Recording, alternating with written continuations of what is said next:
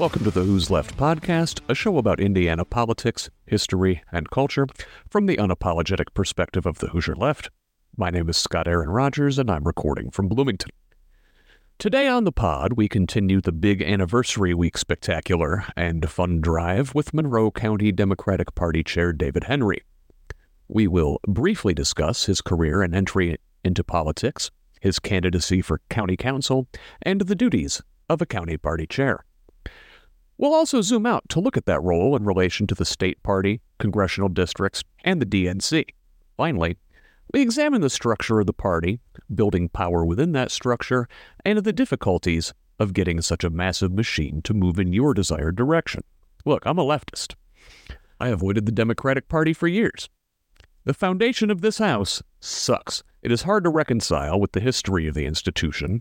The two most important foundational personalities in the party were slaveholding Southerners, Thomas Jefferson and Andrew Jackson, the first of whom fathered 6 children with the enslaved girl he was sexually assaulting, and the latter marched thousands of indigenous people to their deaths. This was the party of the Confederacy, the Klan, and Jim Crow, the party of corrupt machine bosses from William Tweed to Richard Daley. From its founding, the organization positioned itself as the protector of the sovereignty of the people, the party of the common man, and it still does. But the people and the common man only meant white people until at least the FDR administration. Even then, many of the New Deal's programs at best overlooked and at worst overtly discriminated against Black and Hispanic Americans. Only after the party finally embraced civil rights and the Nixon-Reagan Southern strategy wooed all the old racist Dixiecrats across the aisle did Democrats resemble something like a European-style social democratic party I could support. This lasted, half a generation? Already, by the Carter administration, Democrats were beginning to flirt with neoliberalism, and after big presidential election losses in 1980, 84, and 88, Bill Clinton consummated the party's relationship with free market capitalism. There were cigars. I'm a leftist. I voted for Ralph Nader. Twice. And yeah, I almost exclusively voted for Democratic candidates down ballot. It's not like I would vote for a Republican. But I always considered myself an independent and did not register as a member of any party. I became a registered Democrat in 2008, so I could vote for Barack Obama in the primary. And I held such, hope for a transformative presidency, some change, but was so disappointed as he governed like another neoliberal, and the party forgot down-ballot races exist.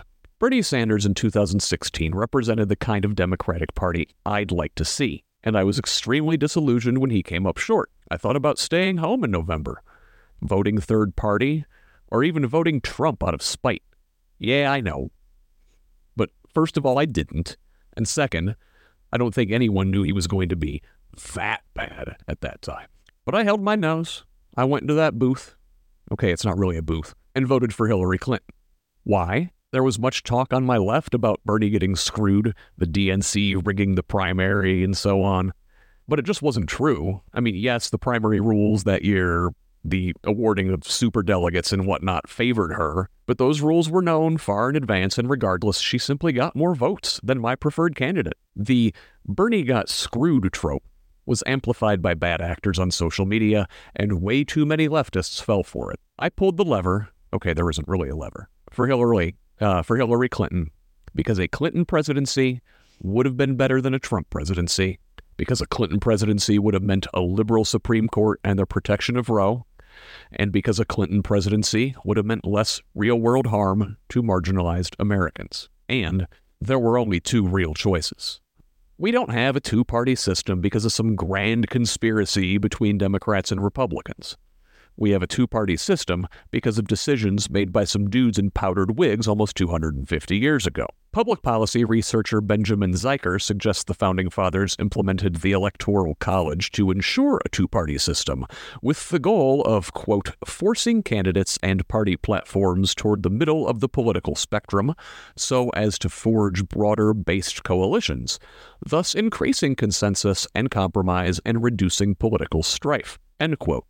Now, given the extreme positions of this generation's GOP and their continuing electoral relevance, I'm not sure they achieve that goal.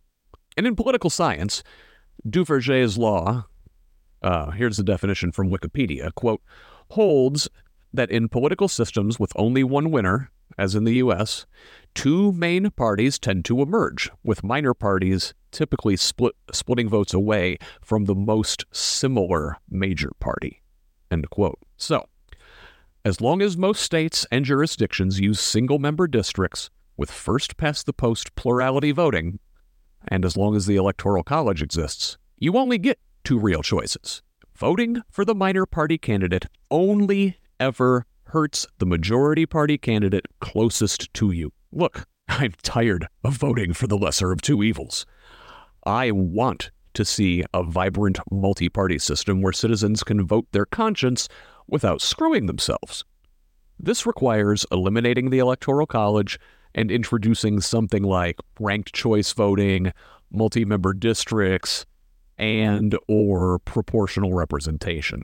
That requires constitutional amendment, and that requires working within the current system, or violent revolution, take your pick. But that is why, despite having more beef with the party than the old 96er in the great outdoors, I'm a Democrat. My interview with David Henry after this message. Who's Left is dedicated to calling out Indiana lawmakers, their financial backers, and the networks of people actively working to make our lives worse by cutting education, cutting health care, cutting gaping holes in the social safety net.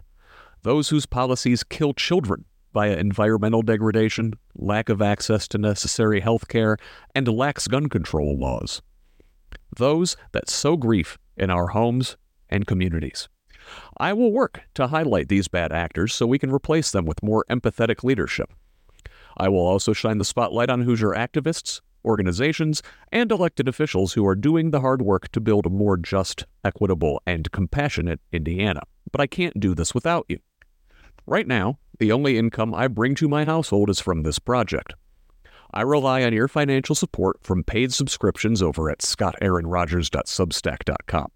For $5 a month, or only $50 a year, you can help me push our state in a better direction and help my family in the process. Consider it a small investment in Indiana's future. And hey, I get it. Not everybody can afford a paid subscription at this time. You can still help. Subscribe at the free level over on Substack. Set your favorite podcast player to auto-download new episodes of the show. Rate and review the podcast on Apple, or whatever platform you use. Follow me on social media at facebook.com/who's left. That's HOOS left. I'm also at ScottRog78, SCOTTROG78, on Instagram, Threads, and the platform still known as Twitter. I'm also on Mastodon at ScottRog78 at Hoosier.social. Most importantly, pass on the word, forward the newsletter to a colleague. Perform a rendition of the podcast through interpretive dance. Make your crush a mixtape. Don't just like, but share on social media. With your investment, a full-time Who's Left looks like new content every day. It looks like full coverage of the 2024 election cycle in Indiana and beyond. And it looks like zooming out to see how the forces at work in our state function nationally, even globally. I do not plan on paywalling any content because I believe in open access to information, and your support helps make that content freely available to all Hoosiers. For a wide view on the global forces at work, check out Monday's episode with guest Tom Levon. We reset the table, putting the current crisis of social breakdown in historical perspective. Yesterday, Mad Voters Chelsea McDonald stopped by to summarize the first half of the Indiana General Assembly's 2024 session. And tomorrow, Indianapolis City Councilman Jesse Brown returns to the pod to discuss his first month plus on the council, coming into the party and then government as an outsider, and some of the resistance he's faced from fellow Democrats. Those are all available wherever you get your podcasts or at scottaaronrogers.substack.com. Friday, I'll have a written piece over there. Hope to have you aboard for the full ride. And now, my interview with David Henry. David Henry, thank you for joining the Who's Left podcast. Appreciate it. Scott, thank you for having me. It's good to be here. So, let's begin by introducing you to the listeners here. Tell us a little bit about yourself. Sure. Well, again, my name is David Henry. I am a resident of Bloomington and Monroe County here in Indiana. I had moved here 22 years ago, like a lot of folks do, to study at Indiana University. And when I got here for my master's degree, I found a great place to live. I grew up in the Rust Belt in Northern Ohio and was born in Pittsburgh in the Appalachia area. And I guess I've slowly been working my way across the Midwest and found a place that's in my 20s really seemed to be a good fit. It seemed to be a home for me. And so that's how I got here. And I've really called Bloomington home off and on for the past 22 years between jobs working in government, government contracting, and teaching at the university. That's how I got here. That's how I got here to the podcast today, Scott. Very good. So you are, the day job currently is you are a Homeland Security instructor at the IU O'Neill School of Public and Environmental Affairs. Yeah, Public and Environmental Affairs. Yeah, so I worked both in government contracting for about 20 years and out of government. I worked in county government. I worked for the District of Columbia government. And I've done government consulting primarily in Homeland Security, emergency management activities around the country, really, for the past decade or so here from Bloomington. I do teach the 2 courses on the topics at IU and try to really share with students who are coming up in a world that's increasingly interested in everything from disasters caused by climate change to white nationalist extremism and terrorism, how to function in governments in our really trying times. And so I've had some great students who have gone on to great careers in those spaces and at least have been aware of how to approach security from an ethical standpoint. In fact, our program at THEA is the only program I'm aware of in the country that requires the study of ethics as part of studying Homeland Security to make sure we don't end up in a catastrophic space like we've seen in previous administrations when it comes to security. Yeah, that's something I want to ask you about. Because when I think Homeland Security, I immediately go back to the George W. Bush administration in my mind.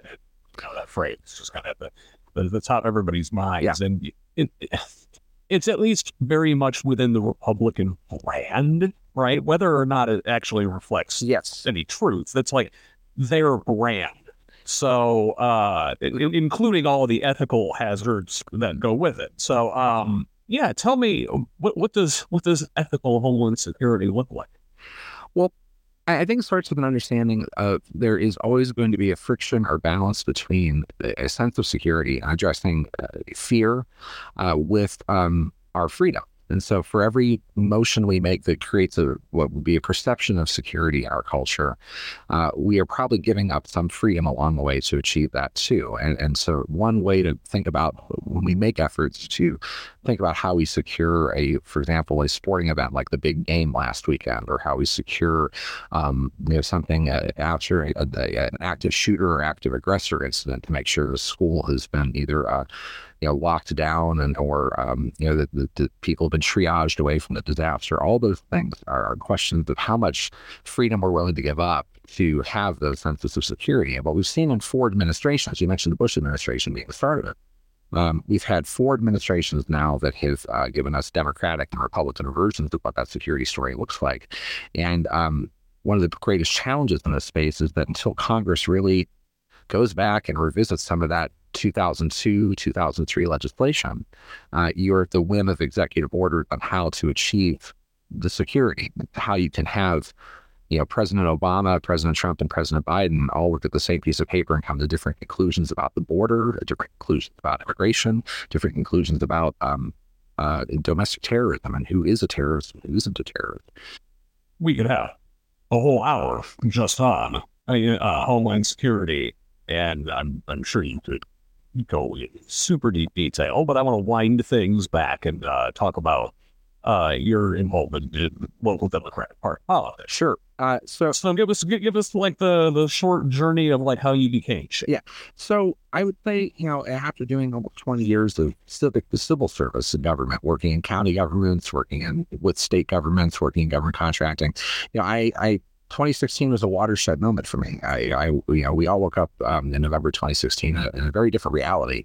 And I think, many of us thought we would see. I think the polling suggested we were looking at another Clinton type presidency, with Hillary Clinton potentially winning that race. And what we woke up to was a very different looking America. And I guess at that point, I was so shocked with the turnout, and so shocked at the reaction to a country that was willing to install someone like Donald Trump into the presidency, a office and a institution I've studied as long as I can remember, Scott. I was one of those government kids that this forever.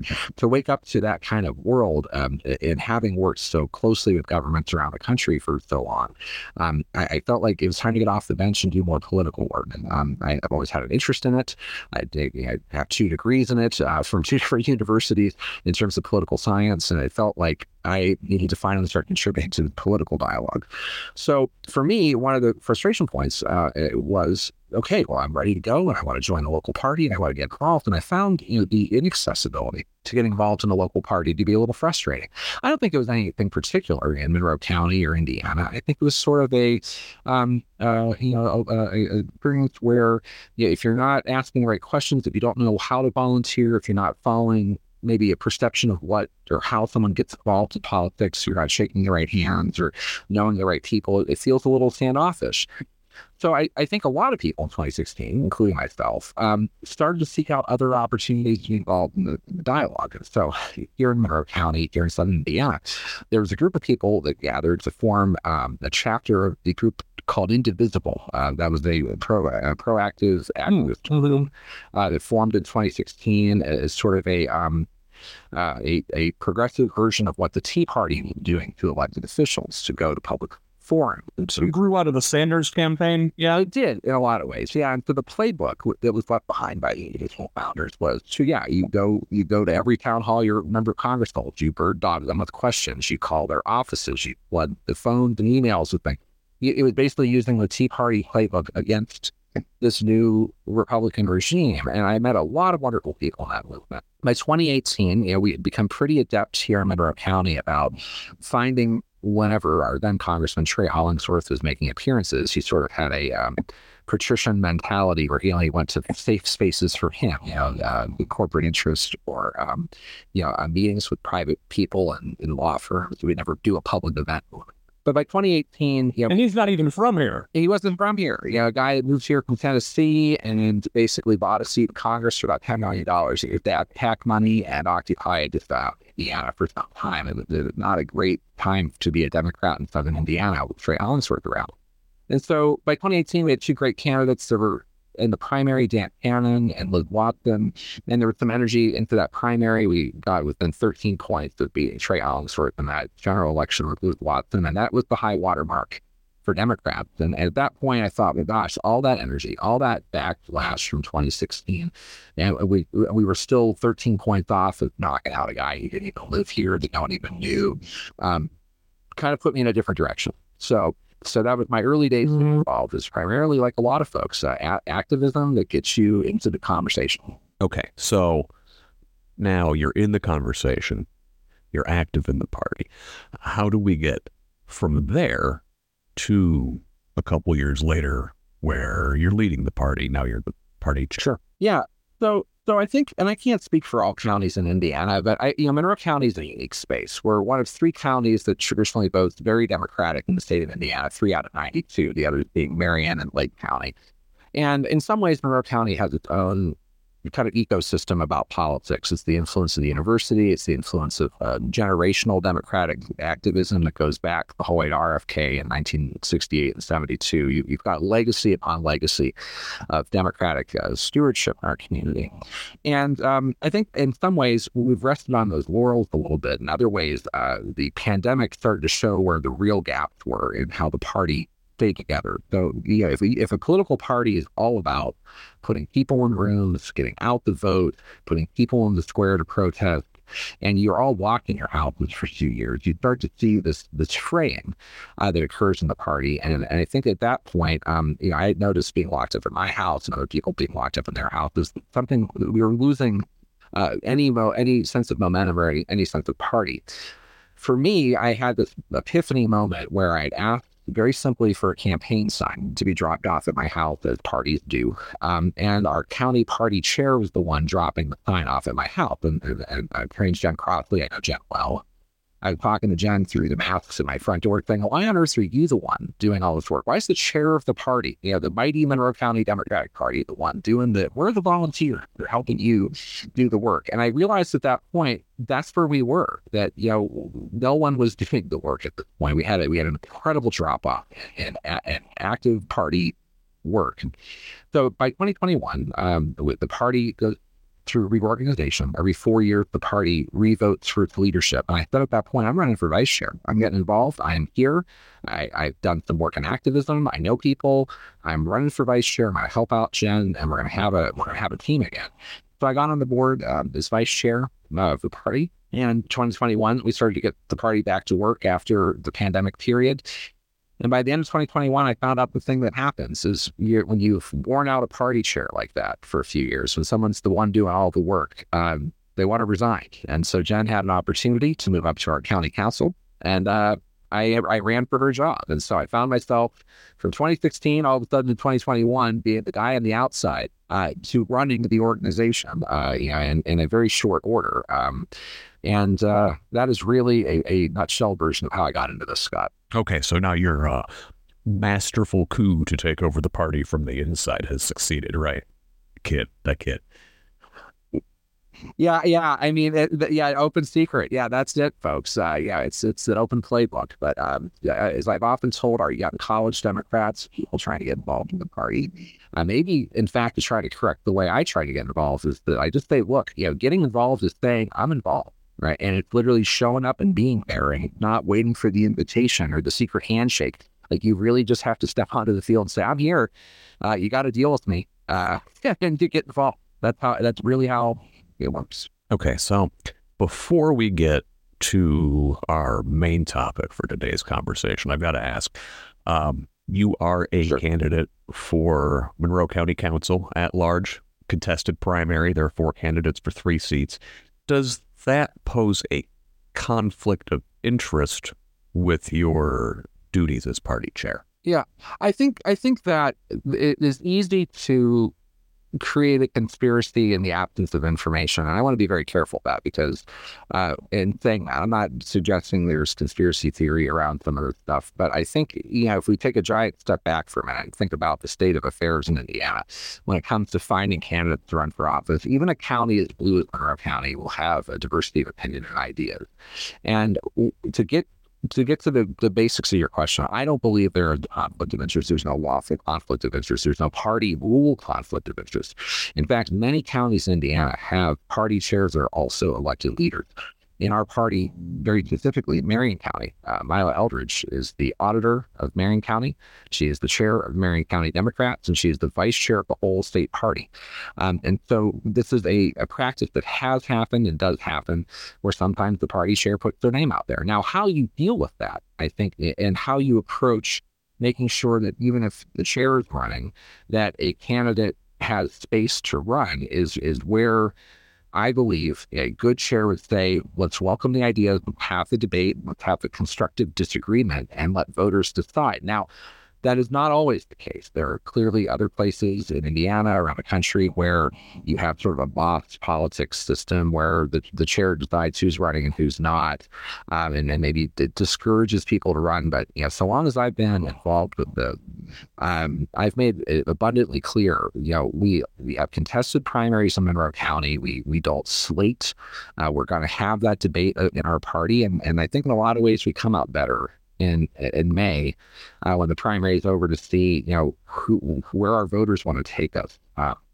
There are sometimes hurt feelings, there are sometimes sore spots, but I think that the perception of the conflict of interest is sometimes grow in people's minds, but the fact is we need the debate, we need the spirit of ideas. To go the other way and kind of thwart people running would be just not our values, and so that's my view on that. Okay, well, then let me ask you this. You're an instructor at the university. You got your job as the party chair. You're a candidate for office. I assume you're not a cyborg and you have to sleep occasionally. Are you wearing too many hats There's an old quote by a Republican people I'm going to quote about Calvin Coolidge, who once was asked something very similar in the Mr. Coolidge, what are your hobbies? And they asked what my hobbies running for office. And so I think in a lot of ways, where some people have maybe outside pursuits or hobbies, for me, this has become a bit of an avocation, being able to lead a political party, to be able to be engaged in the conversation, to be able to have some ability to help make my community better. And I appreciate sometimes where, some people may look at, how many hats one wears. My answer to that is busy people are busy sometimes. There's a lot of doers in our community that wear multiple hats in Bloomington. Now, some of my favorite Bloomingtonians are people that own a barbershop, do comedy routines on Wednesday night, and teach Taekwondo on the weekends, and that's a real person. I think Bloomingtonians generally wear a lot of hats, Scott. So, David, I was going to ask you what exactly the role of the party chair entails, vis-a-vis, county Democrats, and then your relationship, going the other direction, district, state, national. So a county party is one of, and the numbers are actually amazing, Scott. There are 3,143 counties in the country, and every county has a Democratic Party committee. And so there are, at that level, where you've broken down the Democratic Party to the county level, there's over 3,000 people like me that are chair of a party that is composed of a bunch of precincts. And the job of that person at the county level is to coordinate the activity at the precinct level of getting out the vote, registering voters, recruiting candidates, and being that booster for the Democratic Party and its community. On the other side of the aisle, the Republicans have an identical structure, same precinct structure, same chair structure, where I have a counterpart on the other side that is also trying to get out the vote, register voters, recruit candidates to run for office and fill those seats. And so at a very tactical level, the county party chair in that entire hierarchy is looking at how to fill offices at the county level. It's the cities in that community, the townships in that community, and also its own committee of Democrats that run for political party office at the precinct level. Interestingly enough, Indiana per capita has more elected officials than most other states. I think only Illinois and New Hampshire really outrank Indiana in the number of things you can run for. And when you think about a county like Monroe County, we had an election in 2022 where we elected, something like 11 township boards and township trustees, which gives us like over 40 individuals at the township level. When you look at your city council with 9 people, a mayor, a clerk, we've added up to 11, and so on and so on and so on. So we have dozens and dozens of officials in our community that are looking at how to get ballot access, how to navigate the process to run, how to make sure they are filing their forms correctly in the event that there's some issue, to help them with that. And so the county chair's job is to help really administer the party's team to get on the field and win. Okay, very good. So then I assume, you've got a counterpart in every other county around here. And so I assume there's some sort of state gathering or caucus amongst the county chairs to make some sort of decisions, or it may be how does that work? Good question. It may be fruitful to step back, given the statewide podcast. I'm sure there's other Hoosiers listening thinking, well, how does it work in my county? I've never heard of this level of organization with over 50 Democrats winning and holding seats. It may be worth taking a second to kind of talk about, what a party is and how it's structured. In the United States, we have a system that starts at the precinct level, and in a given county, you may have, in our case, 82 precincts in our county. Every county in America, you take those 3,000 counties and you break them into these tiny fractions of geopolitical pieces. And you're talking about like 175,000 precincts in the United States. So that breakdown of our country into these walkable neighborhoods of about 600 to 1,000 voters with a precinct captain is the tip of the spear of the entire Democratic Party, from the DNC the whole way down into your neighborhood.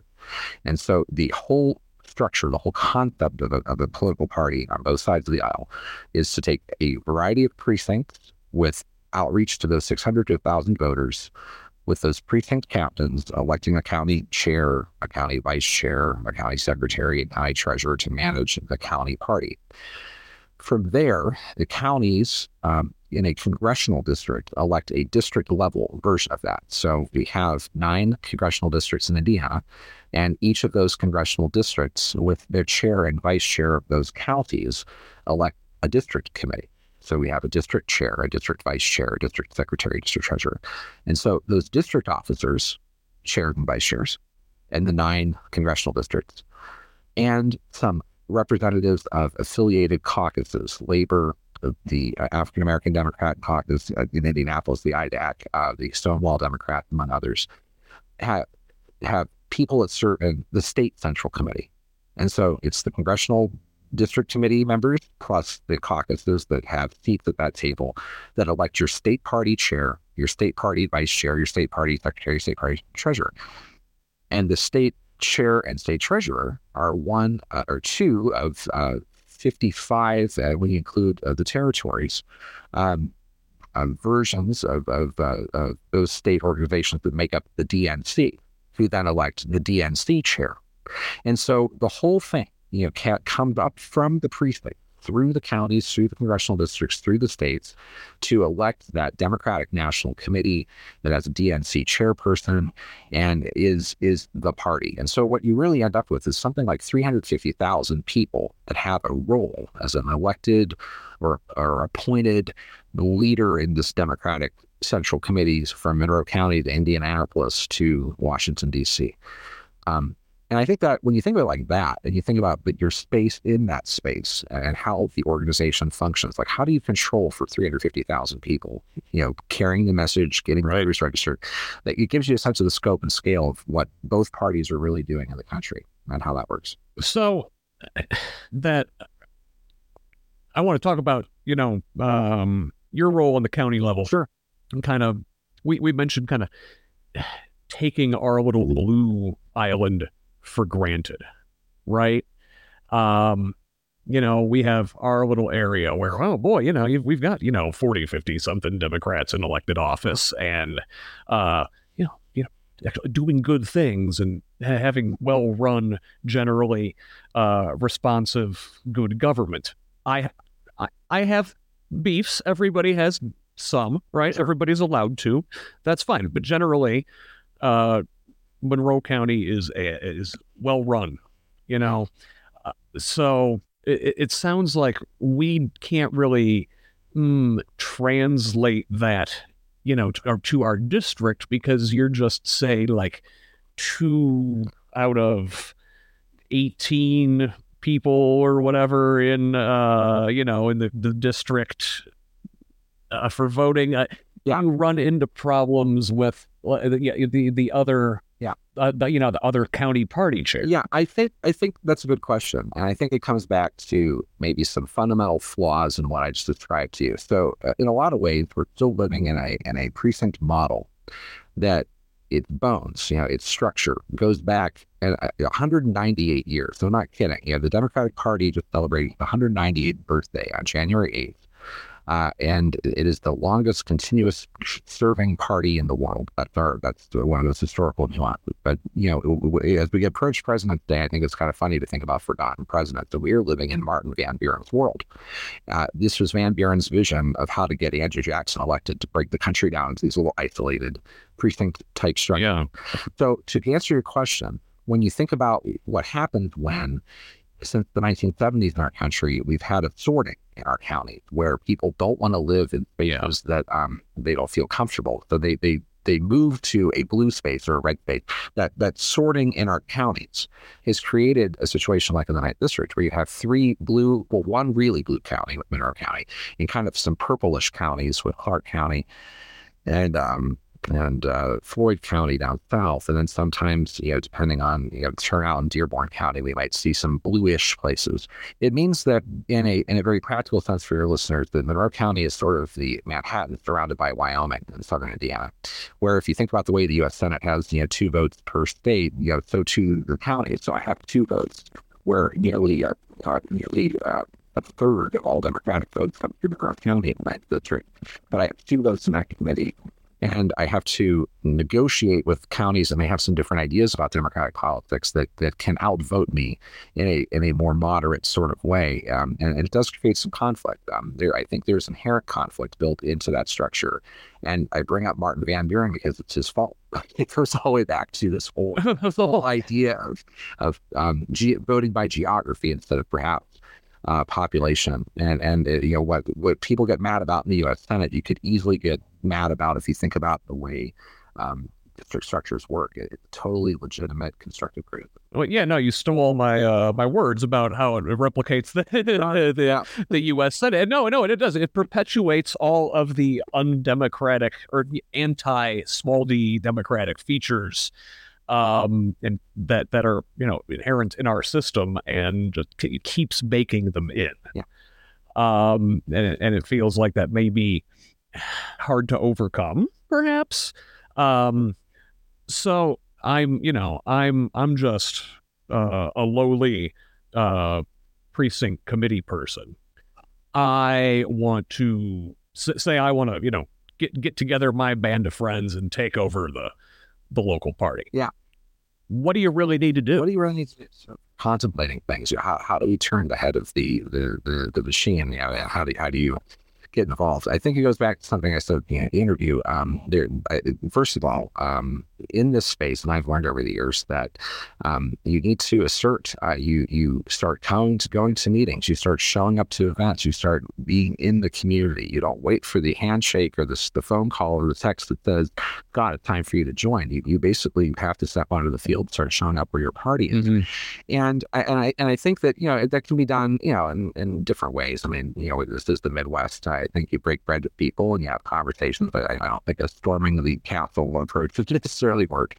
But I do think there's interesting ideas here. Getting involved at a precinct level in a system that hasn't really flexed that precinct muscle in a long time of that party discipline, of you looking at your slice of the county as a place where you could build a precinct committee, a monthly meeting among your neighbors, a conversation among voters to get your neighborhood from going from a 20% voter turnout to an 80 or 90% voter turnout is the beginning of that conversation.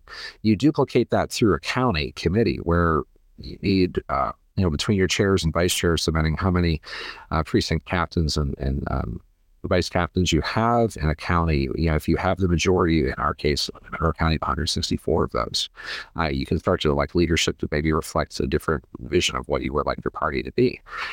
I do think that while in Monroe County we have an embarrassment of riches when it comes to democratic views, viewpoint, I've taken a different leadership role in terms of how I think about progressive politics and how we move the entire plot diagram of our party in a direction.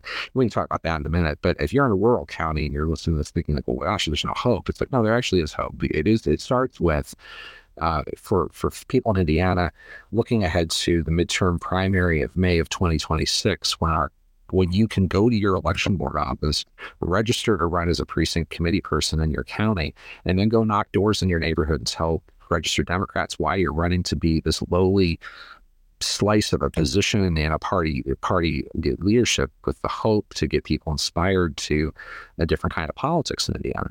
It's really starting that simple. You got to convince 600 voters in a neighborhood that you're the person, and you're going to speak. You're going to speak on those values.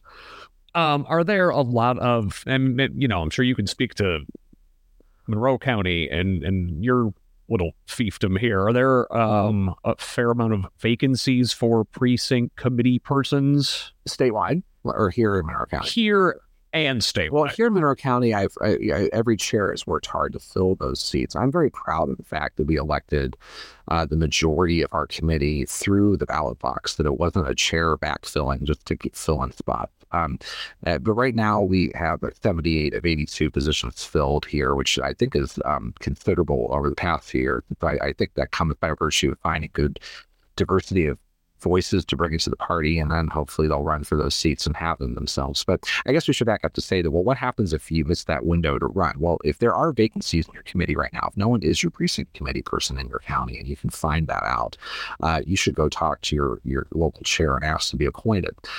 You don't necessarily even need to be appointed in your neighborhood, though it's preferable for certain reasons, especially when in Indiana we have a process by which we fill public offices by vote of this committee, to try to live where you're proximate to where that vacancy occurs. You should talk to that. Now, I will say, and this is, probably where I start getting in trouble with my peers. Monroe County has always shared our precinct list, but as a private organization, which a political party is, I think we sometimes forget that. We're dealing with two private organizations, the Republican and Democratic duopoly, that some chairs do not share those lists. Like, you'd have to really go wrestle those out of your board of elections where people ran, or you would maybe have to call the state party to say, I want to know who my committee is in, County X.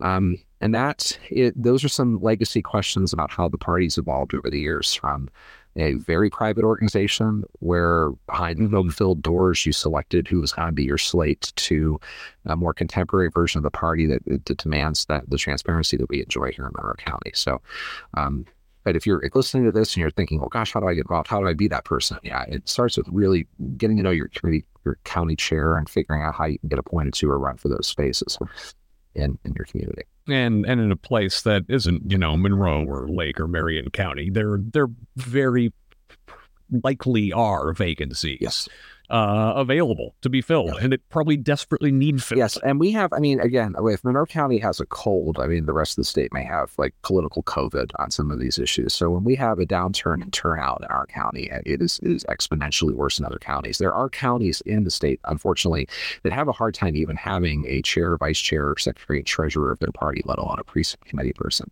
And so the rebuilding of the Democratic Party from 22 years ago when I moved here, where we had the governor's mansion, the Speaker of the House in Indiana's the General Assembly, a senator, half of the slate in the U.S. House of Representatives, to where we are now, is not insignificant.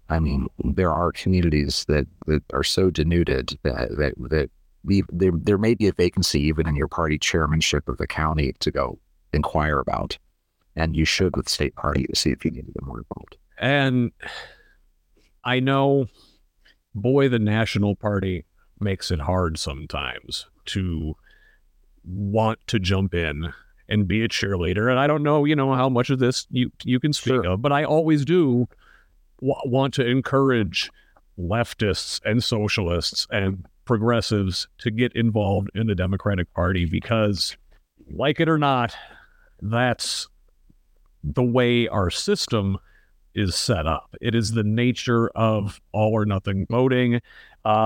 It's not like the two parties are mandated in the Constitution, but just the way our system is set up, it will always devolve into a two-party system, and third parties, minor parties, will always hurt the party they're closest to in a general election. Yeah, and I think that you're absolutely right on that. The duopoly is baked into state law here in Indiana. We have cases where, an independent may seek to run for office, and their ability to get on the ballot compared to a Democrat or Republican is exponentially harder. You will see situations where they will have to collect signatures to run for like a county council, and the parties only need to say, "Here's my slate of names." You just sign up and run. So the duopoly is baked into the law. And that is definitely, for those that have aspirations of third parties and trying to be more like a parliamentary model, like a Germany or a United Kingdom. Good luck. Because so we have to accept, I think, in a lot of ways, the playing field as it is. It's interesting. This is a left and progressive podcast. And so some people sometimes look at me and say, "Gosh, this is the bureaucracy. This is the establishment on the call here." And yet, Monroe County is a little different with that. My inspiration comes from people like a Gore Vidal, who would openly criticize the system and say it's just two factions of the same war party, or that we're really picking between brown sugar water when it comes to, the team red or team blue. But I think to get to your question about, well, how, if this is who we are, and we got to pick team blue over team red, if we have to pick that sugar water over the other sugar water, what does that really mean for your involvement? And I think it comes down to a few different things for me. Firstly, the reason why Monroe County is the way it is that this community, through its university culture and through people that are attracted to live around places like that, have typically voted left of center in primaries when given a choice. This is a county that, when given the choice between a Jerry Brown and a Bill Clinton, went with a Jerry Brown. I went with a Bernie Sanders over Hillary Clinton. I went with a Barack Obama over Hillary Clinton. What happens when that doesn't happen, right, when that candidate doesn't come through, is voters stay home. And so we end up in a situation where our progressive left in our county will sometimes say, I don't see me here. We tried, we got involved, we did all that work, and we just couldn't overcome the more centrist impulse of the Indiana Democratic Party, which is, kind of back to your comment about, being surrounded by more purple places for me, right? So how does that progressive get there? How does somebody say, how do I bring a democratic socialist vision or progressive vision into the party? And it really is, I think, accepting the conditions of the battlefield that you're entering, instead of trying to throw your hands up and say, well, I'm just going to create my own sandbox. So, and what I mean by that, right, is that if you can figure out how a precinct structure works, and that really it's the accumulation of very small pieces that start to make up a whole, I've always felt that whoever figures this piece of the puzzle out in Indiana politics, or really figures out that you need a grassroots, door by door, inspirational effort, will eventually turn the head of the giant, which is the party. And I think that's really the most important message for people trying to get involved in that space. Is figuring out the rules of engagement and then getting into the space to see if you can change that. I left something out. You had said, well, the state or national party kind of makes it hard. And I would agree with that, Scott. I grew up in Ohio in the 1990s. It was the Clinton .com, amazing, the amazing infrastructure, the end of history. We won the Cold War. The peace dividend is right. The economy's booming. At the same time, my Ford plant moves out of the country. My friends that had dads in the UAW were chasing them work all over. I didn't experience the same economic enjoyment that perhaps our East Coast and West Coast brothers and sisters did. And I think that is where we are right now. It is really hard locally to say, well, the economy is doing so well, they say out east. And yet, we see the inflationary effects in Indiana. We see the disparity in income and the cost of living that just seems to be really distorted. And it's really hard to carry a national message of, the president's doing a great job, that the governor is a Republican here and they're not doing a great job. And then locally, we got this Democratic Party that's doing a great job. But I don't really feel like I've got a lot on my plate if I'm earning under a certain dollar amount a year in the community. That is why I think messaging at a local level is very hard, but it comes back to putting people out a door and saying, how is it working for you? And then maybe we get a democratic version of our conversation here, county by county. It's going to be different for each county or state, for sure. Is the Indiana State Democratic Party doing it right? I feel like, now this is me, this is the leftist speaking. Sure. Like we've been running after this imaginary middle that doesn't exist for a long time. In Indiana, since especially 2010, the big red takeover, where they, make their gains into the district maps. Mm-hmm. Democrats have been running centrists for governor, for senator, the big state level offices, even the offices for Congress. And we keep getting our asses kicked. Is it time for a different message? Yeah. So let me give you, I think, where the tensions are. I think maybe places like Monroe County versus places that maybe have a different view. I think there are two battlefronts in this debate and the party right now. I think this is a fair thing to say for everyone listening statewide here. I think there's a school of thought that I belong to, and I know some others do, that when you go back to the 2008 election and you look at the map of Indiana and you realize that Barack Obama won this state, first time a Democrat wins since LBJ.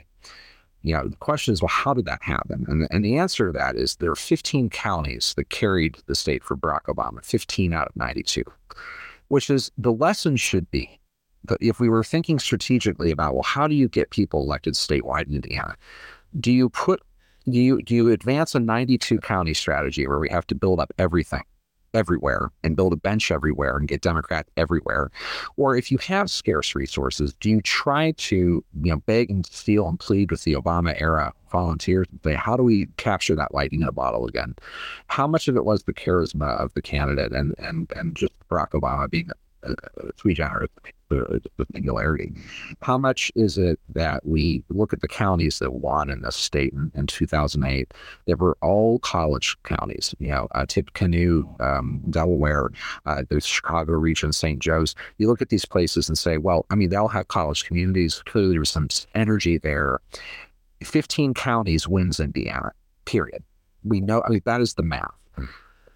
But it goes back to our geography problem, right? If you say that and you're in a district or statewide leadership, you're basically excluding all those other counties and saying, well, good luck to you, but we're focused on this 15 county solution to run the table. And the problem is those 15 counties are split into all the congressional districts. So you have the high-powered blue counties in the hierarchy. They're split into the districts that have to deal with district-level voting, state-level voting. So the structure prevents us from, I think, a lateral communication to say, how do you tether these 15 counties that really carry the state? That, to me, is the debate. It is the thing that I can see a path forward with it. I know other counties that are in those 15, we've had these discussions that potentially we can carry forward with, but it's sort of, but what we've done is a kind of different approach since 2008 and expect a different result every cycle. So I guess if I were state chair for a day, I'd be thinking about, how do you, capture that 2008 magic, because we're not that far removed from those voters. Now, some of them clearly have passed on demographically speaking, right? But it's not like we're not talking about the FDR generation here. We're talking about in our lifetime, Scott, we've seen the state go blue at a statewide. So that to me is the big schism. When do we have the real conversation that when there's nothing that wins like winning, that if we can capture statewide wins through a strategy like that, it will eventually provide the coattails down into counties that maybe get their first win on commissioner, first win on county council, first win on a township board, and start to build a bench. The second thing I'd say in a hurry is, and how that maybe there are some challenges, is that we're facing a situation in the state where we have four congressional seats that are now open races because Republicans aren't running, right? And the bench to fill those, like when you look at the people that filed in like the 8th district, you have a bench a mile long of Republicans ready to run for the 8th district seat. And there was some real work to try to find some candidates for the Democratic side. And those are including cities like, Terre Haute and Evansville, where you would think there might be a former mayor or somebody sitting around that might want to run for Congress. But we just can't get there. And so the bench building activity where, we are so denuded on the Democratic side on our bench to find that next statewide candidate, the Republicans in theory have the next 6 governors lined up. And I couldn't tell you the next 6 Democrats that are going to be running for governor, but I definitely could make guesses as to who the rest of our lifetime, the likely governors of Indiana. And that should get people motivated to be a little more involved. It seems backward, right? Like, this is the Democratic Party. We're the party of the people. Why are we having a bench problem? Like the Republicans should have, they shouldn't have depth to choose from, and they don't. I mean, they groom certain people and put them in spots. They're very good at it. But shouldn't we have options at least? Where are people? Yeah, I think in some ways we do have options. I think when you look at the gerrymandered map and say, I'm looking at a situation where in order for me to get to 50%, I got to climb out of a 22-point hole just to get to half of the votes in that community. Yeah. I think that becomes the challenge where serious people say, if I'm going to give a year of my life to run for Congress, run for Senate, run for something, and I know the closest I'm going to get is like a failing grade on an exam, like 30%, right? That it is daunting, right? I mean, I think about running even in the race I'm running here, and even though I have great potential in a Democratic primary in a Democratic county to be seated, it's still work. But to work at a level where the mountain is that high, you need some very brave people or some very confident people or some people that know they're signing up for defeat, but they're gonna be the next person to take a chip out of Mount Republican and try to get over the thing. So it's almost accepting that you're going to have several cycles of just accepted loss to keep chipping away. And again, it comes the whole way back down to the end of the conversation. If we do not have a functioning precinct committee that understands that when you are seated in a county party and you have that little slice of a map, if you can't account for your neighborhood if you can't even make the dent in your neighborhood to say, I knocked every door, I tried to get my neighbors registered to vote, I literally drove them to vote that day. We're in some challenges. I mean, so I do think it does fall back on the party to say, if you fail to prepare, you prepare to fail, as Coach Wooden taught us, right? If you can't get the conditions where you have a higher voter turnout because you haven't done the work of actually registering voters and trying to talk to your neighbors, you just can't expect the people all the time to show up and vote unless you wait for another Barack Obama, and that may take a while. So, yeah. Well, I think you've done a really good job, explaining like the how it works. Like I was saying, it's not, especially for people to the left of me, even I'm pretty far left, but I know there's people who are really, really, really frustrated with our system as it exists, because it's like a couple of 200-year-old like jalopies playing demolition derby with each other, or it's like steering an aircraft carrier. Yeah. Right. These things don't turn around quickly.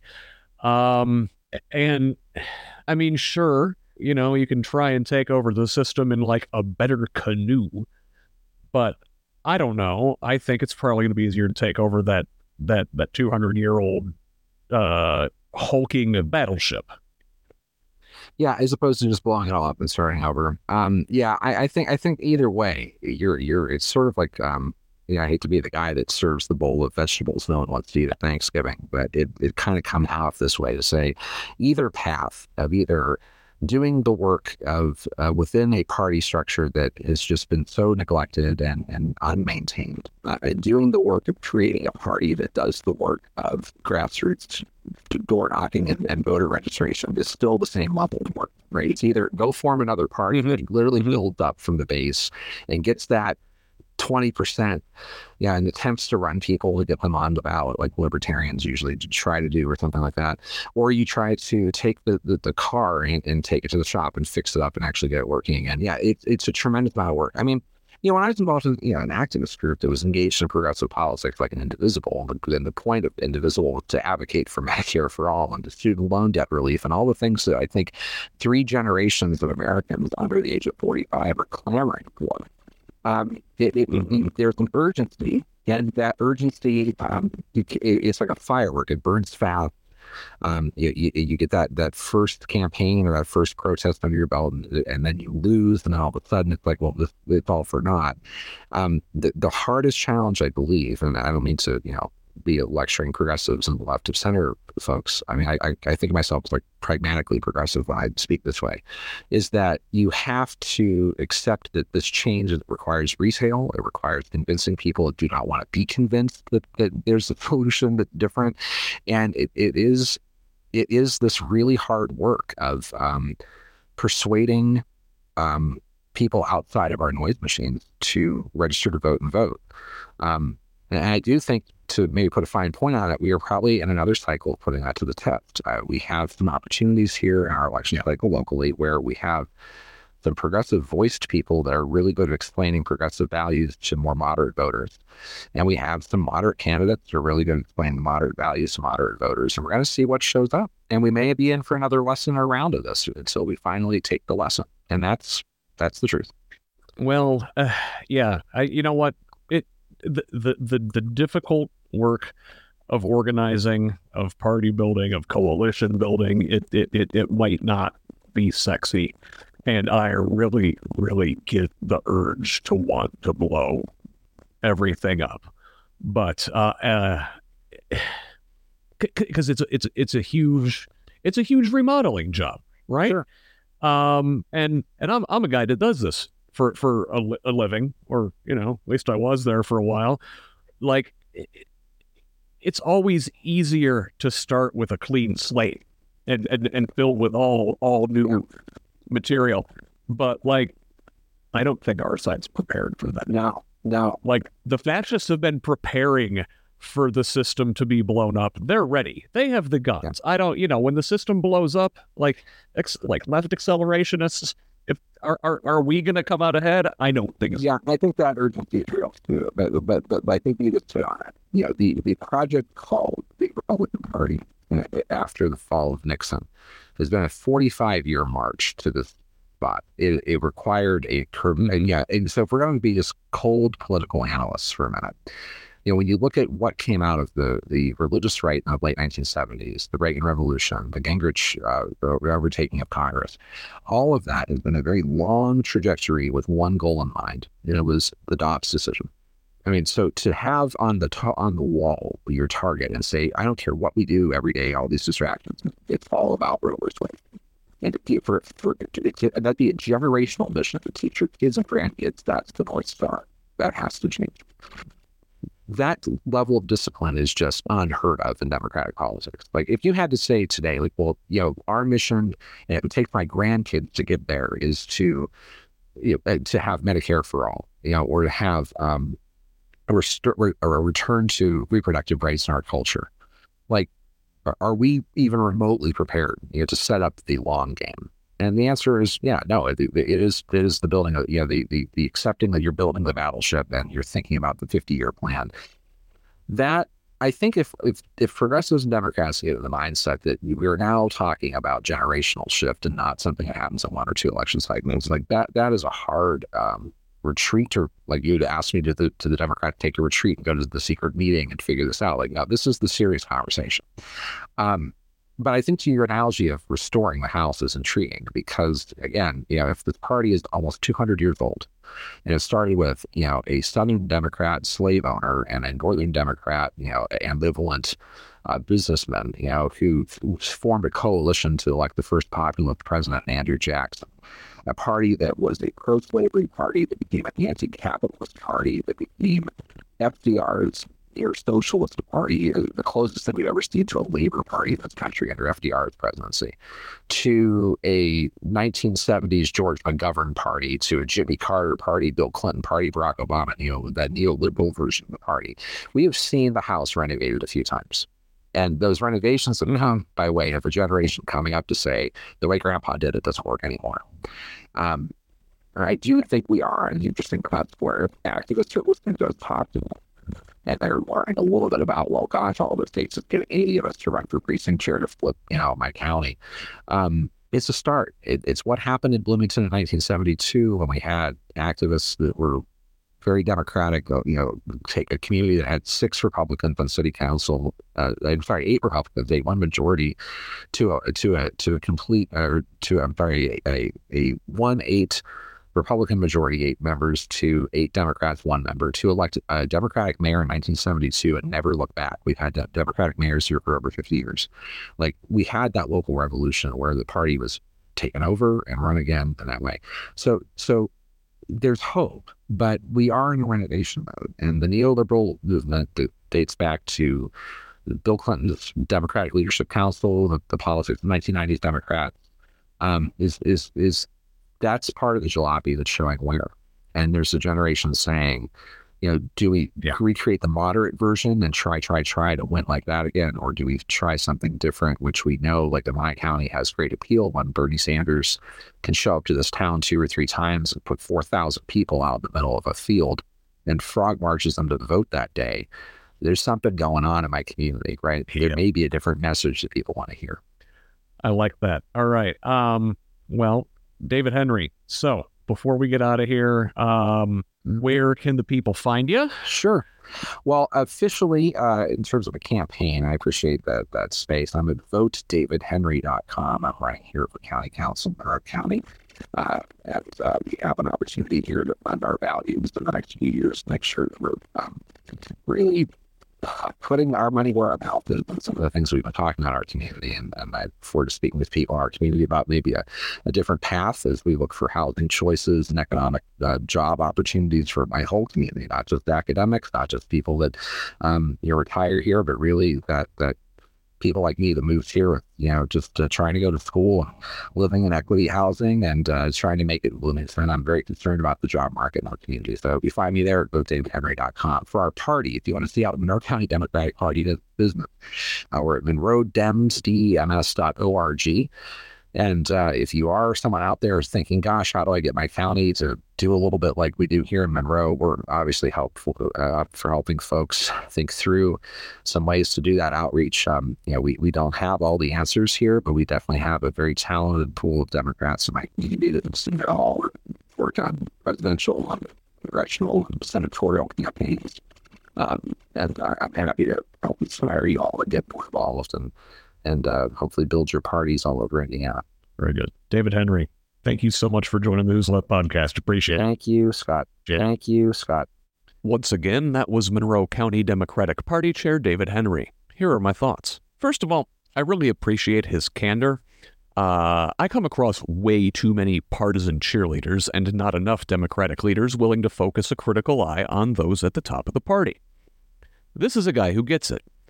Progressive who came into the party from indivisible from the Sanders camp, and he understands that this is a very long game. And we all have to understand that. There are no quick fixes here. And I reject the premise we have to blow the whole thing up and start over. I think that leads down the road to an openly Christo-fascist dictatorship. Accelerationism is doom. Republicans built the machine that is currently chipping away at our democracy over more than 50 years. In 1971, Lewis Powell, whom Nixon would nominate to the Supreme Court the following year, drew up the blueprint for complete corporate oligarchic control of the country in a memo to the U.S. Chamber of Commerce. Through a series of think tanks and foundations, and with lots of money from the Koch, Olin, Bradley, DeVos, and Coors families, among others, economic elites shepherded the power of, as David mentioned, white evangelical Christian extremism, using race and then abortion as a wedge issue. They understood this may take decades, and the oligarchs finally got what they wanted, legalized public bribery, in 2010's Citizen United case. The religious zealots had to wait a dozen more years for Dobbs. The left better damn well understand this, but we don't need to reinvent the wheel. The party's foundation is rotten, but the house has good bones. Let's not waste a ton of time, energy, and money building a new structure from scratch. By the time we have the skeleton built, MAGA extremists might burn it down. I know it might not be a popular opinion, but if leftists like us want to remake this country in our image, we restart by remaking the Democratic Party in our image. Do you live in a county with no party chair? How about you? Is there an opening for precinct committee person where you live? Fill it. There isn't? Run next time. Show up. Make calls. Stop waiting for a savior. It's you. You're the savior. Together, we must save ourselves. Look, say you're on a hike and it starts to rain. Torrential downpour. You and your hiking partner each have a tent. Theirs is a pop-up, sets up in no time, but it's a little leaky and not very big. Yours is nicer, brand new, all the features you wanted, but it takes some time to set up. They're both big enough for 2 people, but just barely. What do? You both cram into the pop-up, right? It might be uncomfortable, and you might get a little wet, but you won't get soaked. The lesser of 2 evils might suck, but it's still less evil. Next time, we'll talk to Democratic Socialist, Indianapolis City Councilman Jesse Brown, see what he's been up to since taking office in January, and talk about the drippy pop-up he's sharing with Circle City Democrats. Until then, this has been the Who's Left podcast. I'm Scott Aaron Rogers. Love each other, Indiana.